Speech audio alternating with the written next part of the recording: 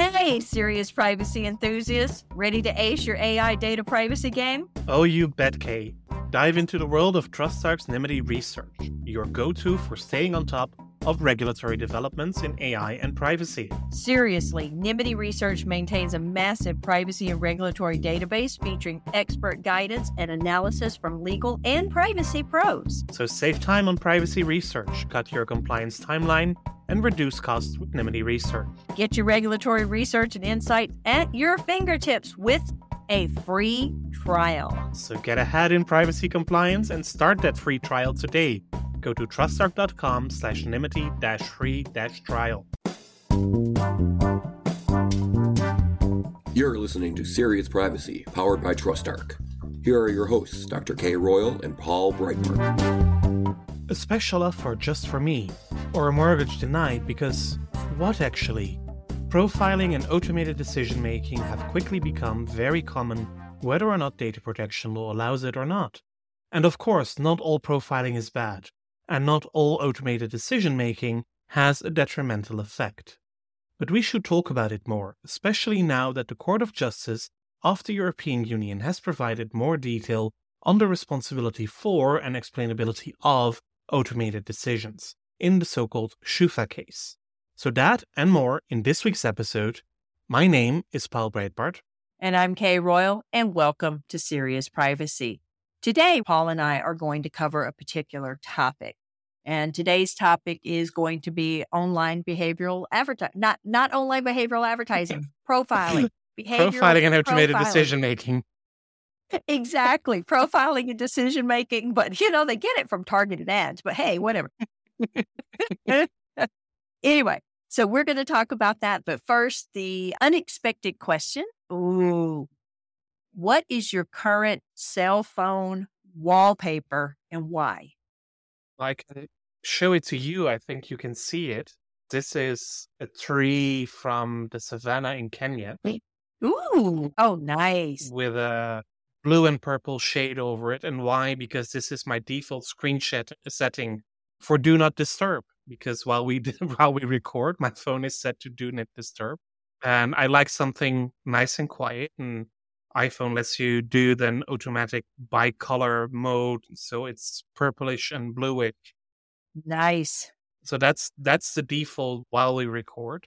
Typically, during the workday, I have an image of the Katawiki building just to make sure this is work.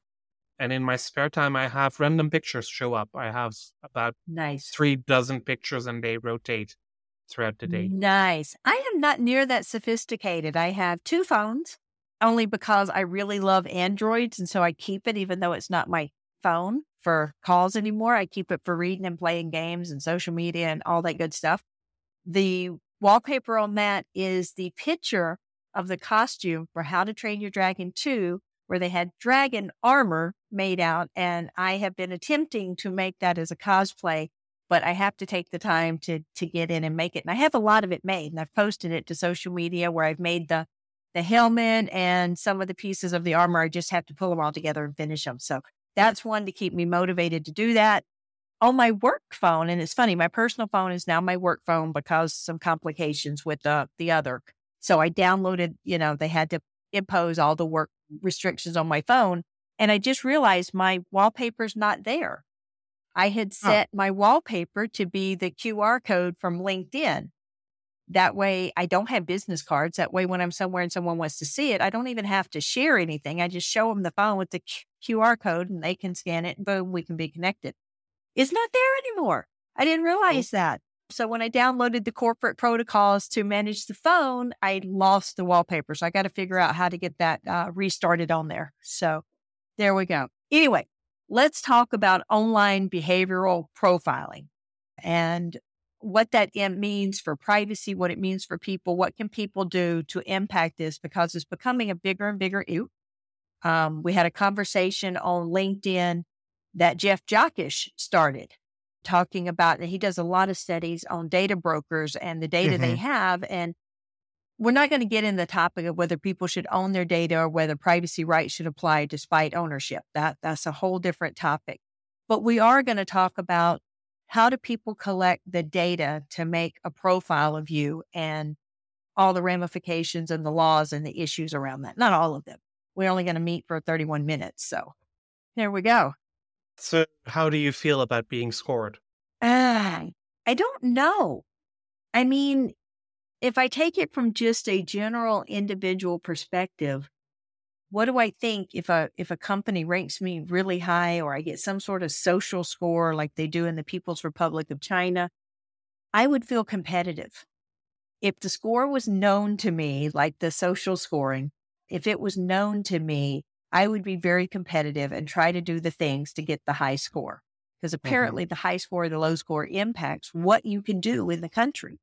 And it impacts job interviews and resources and whether or not you can travel and different things like that. So I would be competitive and want the high score. Otherwise, for other companies, not for country social media scoring, if a particular company was scoring me based on behavioral, I don't know how I'd feel. Would I care? Would I care if I'm scoring high on Amazon or scored low? I don't know if Amazon does scoring. I don't know. How should I feel? I don't know.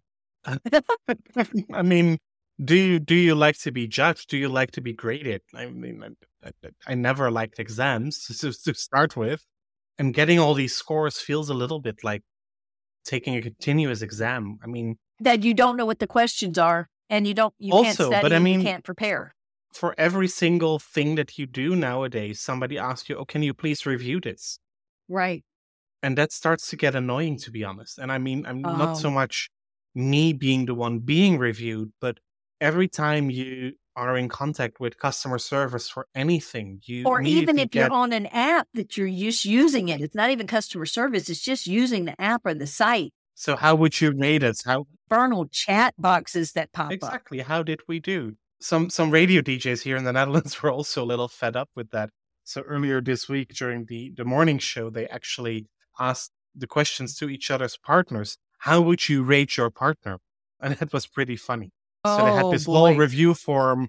Why did you purchase this partner? Or the implementation issues? And if possible, would you recommend to purchase this partner again? Right. But then about your love relation. It was actually funny. It is. And I'll say that this also builds into something in the privacy class I was discussing last night. We discussed this a little bit as well, is phenotyping. They are now using your online behavior and activities. How long are you online? What sites do you go to? What activities do you engage in? Are you gaming for 10 hours a day? They're using it as a phenotyping, which is, observable, the official definition, a set of observable characteristics or traits of an organism. It covers their morphology, development processes, biochemical and physiological properties, behavior, and products of behavior. So now they're adding your online behavior into the phenotyping. And so that can be whether it's health related or others, but now it's more formal. This is an official type of research on organisms, is your online activity and behavior. So that is a little different from the profiling, but it essentially is. It's studying this. This is a major part of our lives now. So how do you go into and how do you treat the behavioral profiling, and who's profiling you? Let's first make the distinction between profiling and profiling. Yes. Because there are different kinds. And for me, the default is, of course, to go back to GDPR, and profiling occurs twice. You have it in Article 4 in the definitions, and you have it in Article 22 when it's profiling in the light of automated decision-making with a significant effect. Yes. When you look at the profiling fair and square, that is mainly the slicing and dicing of data, which typically should be fine. When you just look at a data set and try to draw analytics from it to, improve your product or to improve your customer service or to prioritize complaints or whatsoever, that is the profiling in a way, or even creating marketing segmentations. That is all fine. That's profiling. It is a data processing operation, obviously, but this is not data processing with, I would say, a significant effect. Yes, agreed. And all of the U.S. laws that have passed the omnibus privacy laws, which I think there are 15 now, applies to the companies that are subject to the laws. And you have the right to opt out of, one, automated decision making. And yes, decisions do come from the profiling. And you have the right to opt out of profiling, being not just being tracked, but you have the right to opt out of profiling and targeted advertising. Companies aren't very good at this now. They're trying to bring back things like the global privacy control, which, if y'all remember, the do not track more than a few years ago, not successful. So they're trying to say that companies have to honor any browser setting that consumers set. Now, here's the thing. You browse on your phone. You browse on your tablets. You browse on your laptops. Do you have it syncing in the browser? So a browser setting, not necessarily a computer setting, they have to be able to honor that. But here's the thing. What if your setting is directly opposite something you've opted into, like loyalty cards or loyalty points? That's the biggest concern that seems to come up. The company, in some states, it's default to the company has the right to override it, or default to the settings override it, and the company has the ability to reach out to you to see which one you want to do. How does that work in practice? You know, it's really interesting. You're opting out of being targeted or profiled or your behavior tracked while you're shopping on a site. And I can tell you, here's an example of one. I get points on my American card for shopping. And if they have an arrangement with the company, every website I go to pops up and says, oh, you can have 5 times points shopping on Amazon. Activate now. What if I had a global privacy control setting that I didn't want to be tracked? Then that wouldn't pop up. No. Maybe I want my American extra 5.5 times shopping points. Well, then you should make an effort and go into the settings of the website and switch them on manually. Right. And the average consumer isn't usually aware of these things, much less how to do them. How do you go into your browsers? How do you set a global privacy control? But then you have the problem on the company side of, oh, goodness, the laws say we have to do this by X date. And some of those dates are coming up pretty quick. How do I do it? And we've already seen enforcement actions out of California about companies not honoring that, even though they know that it's a nascent technology that's not really active yet. So we're running into a complication of the laws conflicting with technological capability. And not just the technological capability of the companies to honor the GPC, because that's one issue, but the technological capability of the GPC actually working. Yeah, and then you also get to data hoarding, data collection. You see more and more supermarkets, for example, that say, well, you only get our promotions if you also have our loyalty card where we can collect your data. Loyalty cards are evil, I'm just saying. Well, I mean, there's a lot of data. Is that fair processing? Because there is a lot of data that you then need to provide in order to get your discount. Again, it's pay or okay. Yeah. Are these, and I'm curious to see whether those kind of examples will actually also be included in the opinion that we'll get from the EDPB. So not just social media, but also these kind of payments. Right. Well, and then you have to take into consideration, what if the profiling has the wrong information? So a lot of the profiling and the data brokers that, help the companies create the profiling, and they go into that, they're also collecting data from things like the mother of all breaches that has 26 billion records in it. So they're trying to connect the identifiers in the records to get more information from you. And the information may simply be that there was a breach that compromised your username and password at LinkedIn. Maybe it doesn't have all your LinkedIn information, but now they know that you're a LinkedIn customer. Yeah. And there is information they can publicly scrape off LinkedIn, whether they should or not. They can, and you don't know if they've done that or not, because these are data brokers that don't tell you what they have, even though by law they should, they don't. So what if because they tell you that they cannot find you because you are the 15,000 attributes that they know about you are not specific enough to single you out of that database. Right. But they can sell it to a company. They can't put your name and address on it, so it's fine. Then they don't know who you are. Well, I'm sorry. If you know 15,000 things about me, that's probably at least 7,000 more than I know about myself. Exactly. I doubt if I could list 2,000 things. We should probably have a competition one day for people for a month. Oh, I'm pretty sure traits. that 3,000, I'm sure I can if you take the time. But 15,000, hell no. But if you know 15,000 things about me, then I'm pretty sure that you also are able to find my name. Yeah, and could pick you out of a crowd. And in any case, tell me what information you have about me and where it's coming from. And again, the data might be commingled. Yeah, I mean, you are K. Royal from North Carolina. That's fairly easy. It's pretty sure that you are the only K. Royal in North Carolina, just like I am the only Paul Breitbart in The Hague, the Netherlands. Right. But if you are called John Johnson and you live in New York, bigger issue. Who says that all the information about John Johnson in New York relates to you? Could be to the 5 or 6 other John Johnsons in New York. Well, and I'll share that one of the reasons that we moved here, and it's South Carolina, but that's okay. I'd rather be in North Carolina. One of the reasons I thought you wanted to be in the South. No, I don't want to be in the South. I don't want to be anywhere where they say y'all naturally. That was my one rule. And look at me, I'm in South Carolina. Anyway, it's a beautiful area here. Don't get me wrong, people. I just don't want to live in the South. I fought for 30 years to get out. But one of the reasons my daughter moved here is because a lot of her childhood was spent here because her father lived here with his second wife. They're divorced now, so I don't know how we do this ex-stepmother thing, but she's part of the family. Her middle name is Kay. Her last name is Royal. There is a big possibility that records for, and let me make up a name, Margaret K. Royal is confused with K. Royal.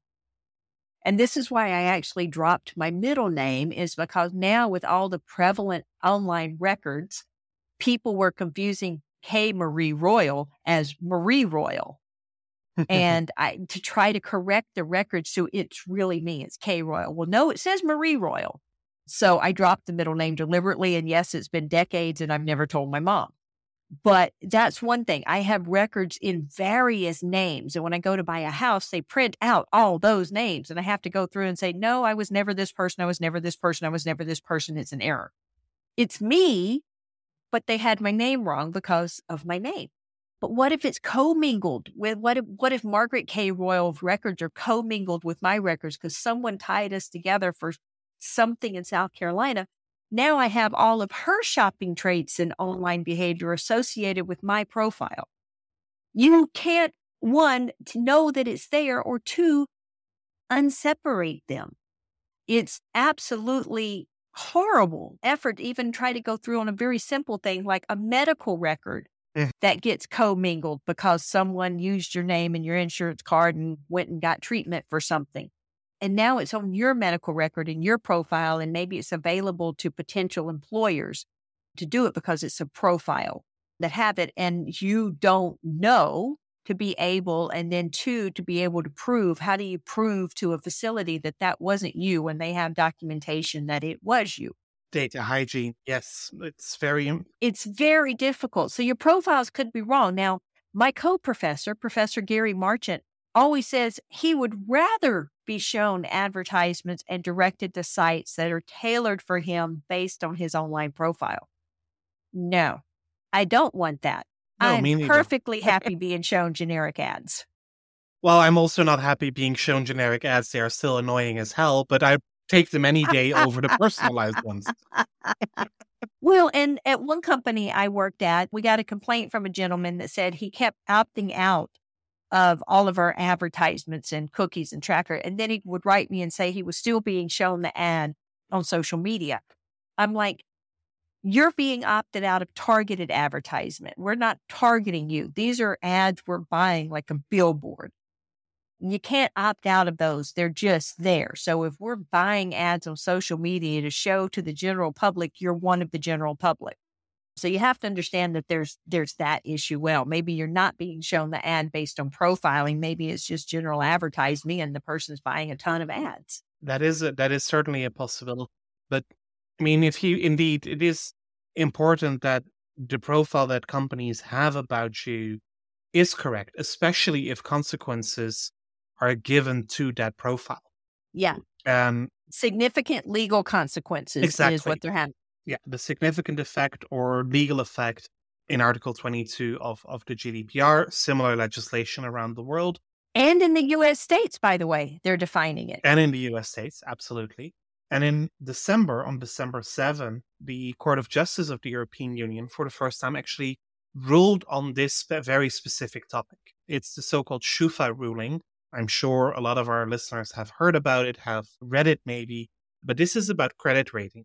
And this was actually a guy from Germany who was denied a loan. SCHUFA is the leading German credit rating agency, holds information about some 70 million people. So this is a big player. And the question, well, one of the questions before the court was whether it was the lending organization or the credit rating agency who was doing the automated decision-making, the profiling that led to the credit being denied.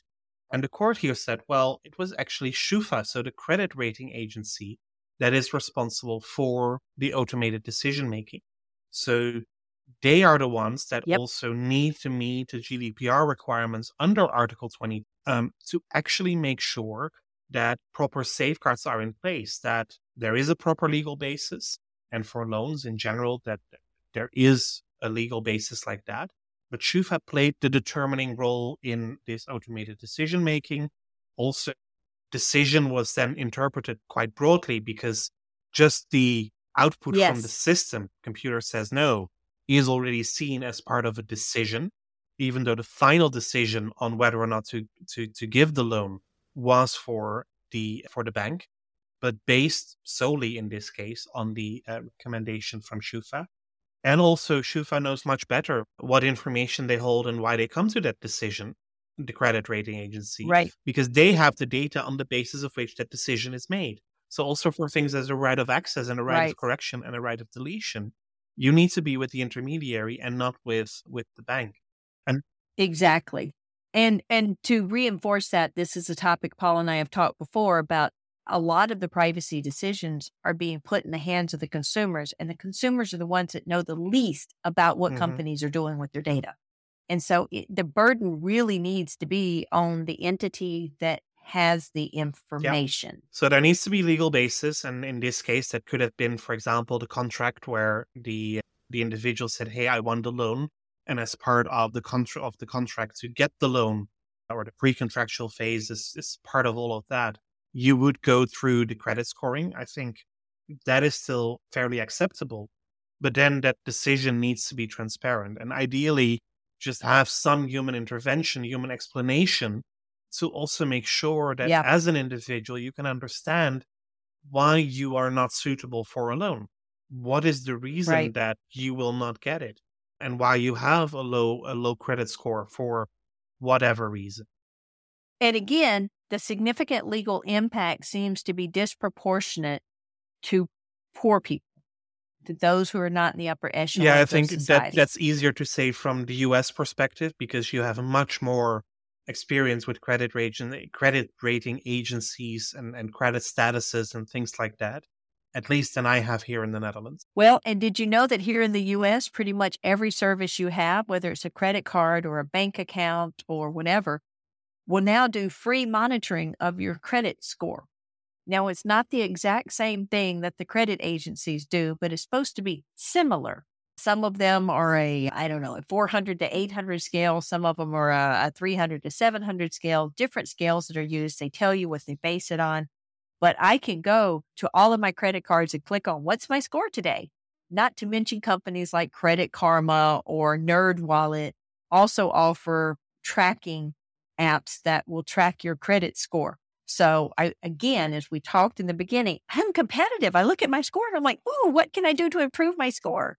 And it tells me you need to pay down this balance or you need to do this or you need to do that and everything like that. And I'm just sitting here with a blank face and I have no idea what this would look like and what kind of scores and how high or how low they should be, because this is not something that exists in the Netherlands. And I don't believe it exists anywhere in the European Union in that level of granularity.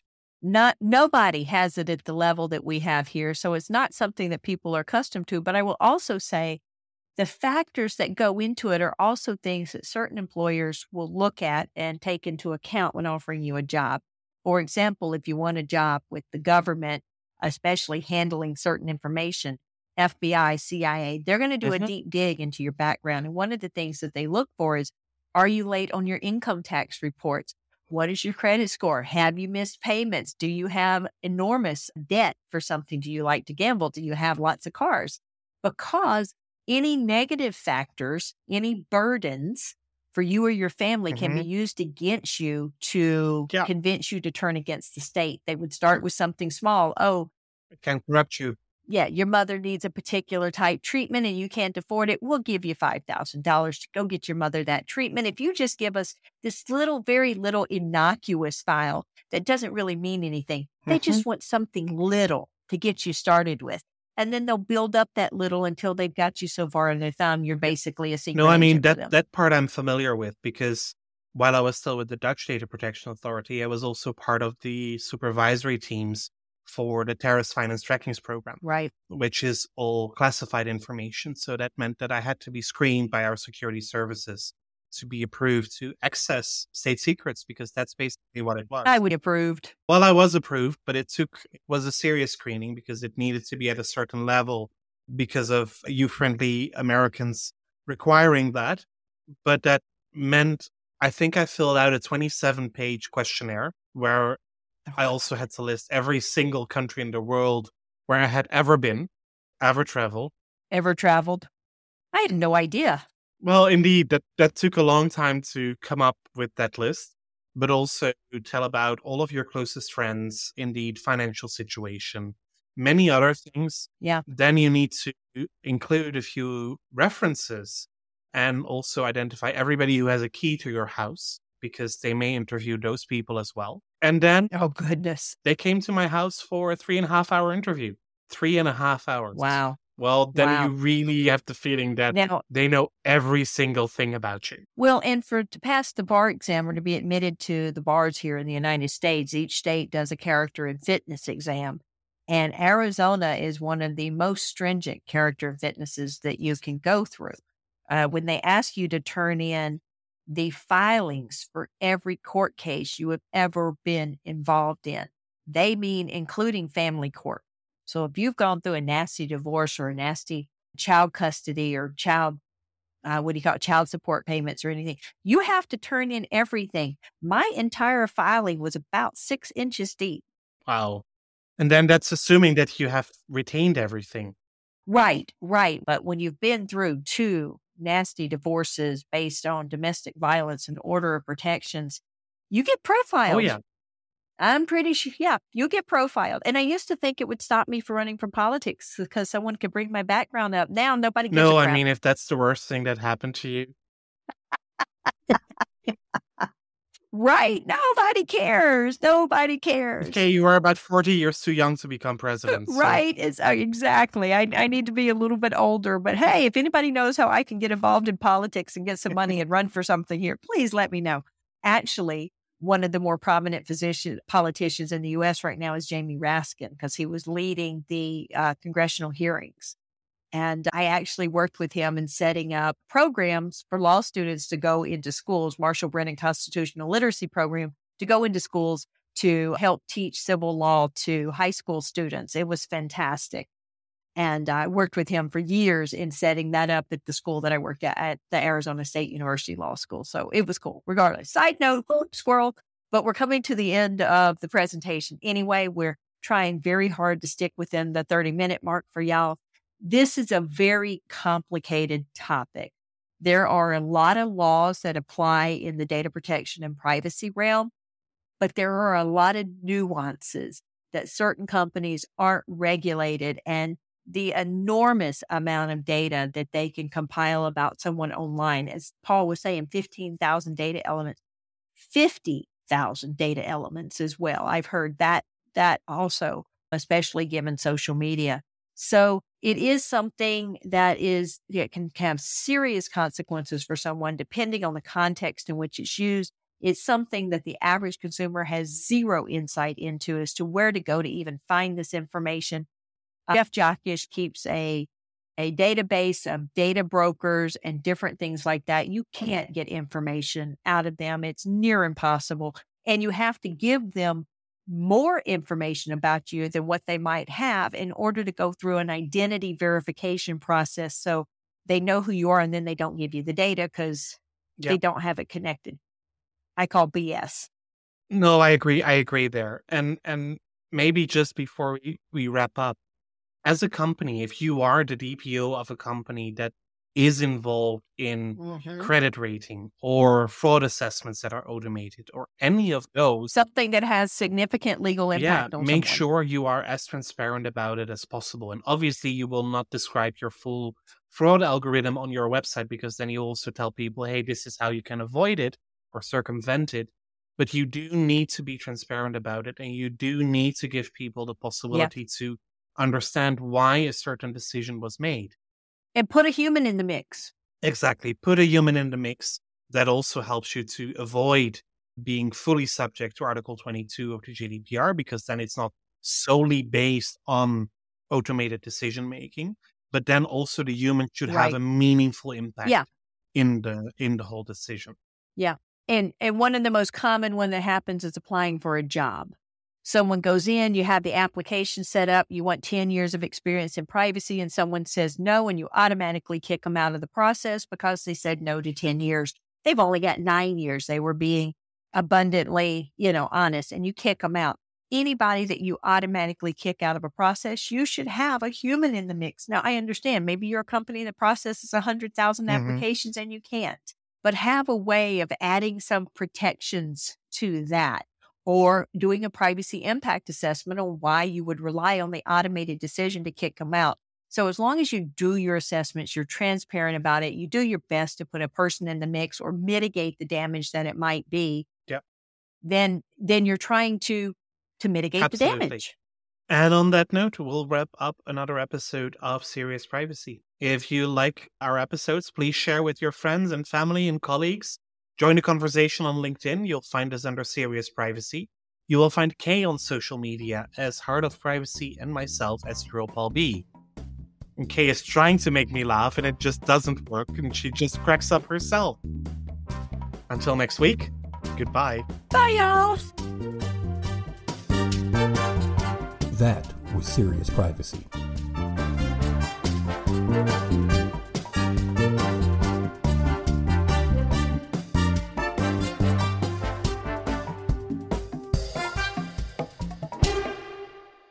Hey listeners, looking to navigate the realm of responsible AI data privacy governance? Well, look no further. Absolutely. TrustArc is paving the way, offering a complete approach to managing privacy risks in the world of AI. TrustArc allows organizations to confidently use AI with personal or sensitive data, moving forward efficiently and cost-effectively. And here's the kicker. Protect your company and data with TrustArc's privacy-driven compliance software. Because their deep automation streamlines data privacy governance, cutting your time to compliance with automated data mapping, risk assessments, and regulatory reporting. TrustArc's enhancements go way beyond that, helping organizations understand AI better and align cross-functionally on data governance, privacy, and security. Plus, they provide guidance on privacy governance for AI and how to mitigate risks using frameworks like NIST AI, OECD AI, and the NIMAC Privacy Management Accountability Framework. If you're aiming for compliance excellence, check out Privacy Central. Seriously, one of my best parts. It uses automation and privacy expertise to understand your requirements, build and manage your privacy program with ease. Oh, I agree. Privacy Central is your go-to to measure your progress toward responsible AI data compliance. Stay ahead with TrustArc's Privacy Central. Visit TrustArc.com now. Ask me and Paul if you have any questions.